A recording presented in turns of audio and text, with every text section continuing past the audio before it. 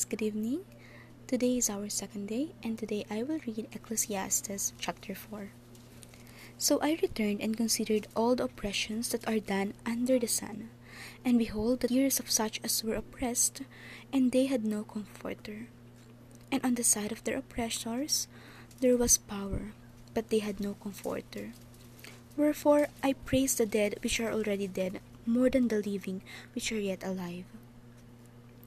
Yea, better is he than both they, which had not yet been, who had not seen the evil work that is done under the sun.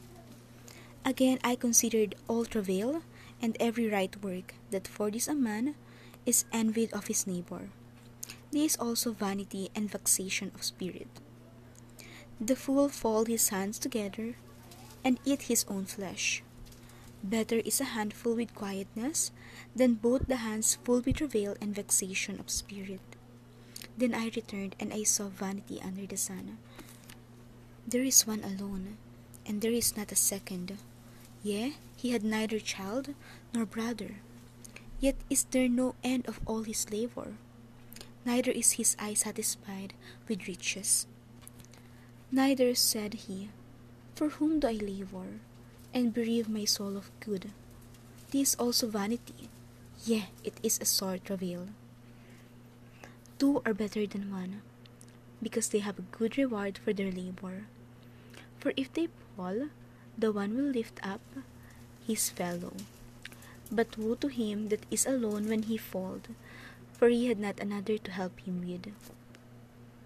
Again, if two lie together, then they have heat. But how can one be warm alone? And if one prevail against him, two shall withstand him, and a threefold cord is not quickly broken. Better is a poor and a wise child than an old and foolish king, who will no more be admonished.